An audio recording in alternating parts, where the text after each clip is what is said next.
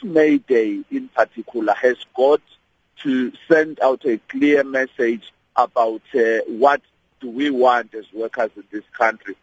And we must stand for what we want, stand together for what we want.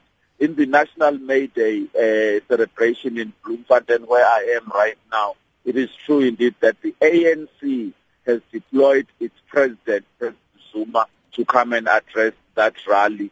And that doesn't change COSATU's position on its call for President Zuma to step down.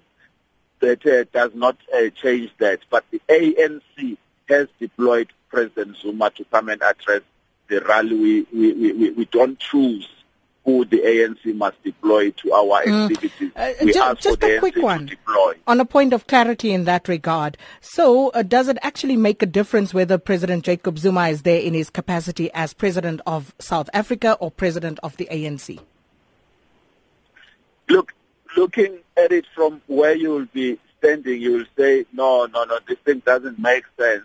It's the same person on all the positions.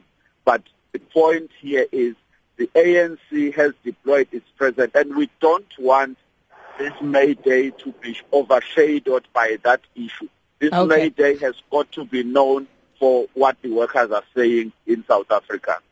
Let's get a final word from Mr. Irvin Jim. Well, I think, Ms. Duma, that's from where I stand, I think it's ideological confusion what COSATU is saying.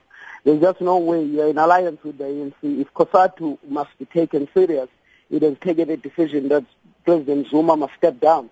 On what basis is the ANC sending him to come and address a May Day of workers? It's total confusion, and I wish them good.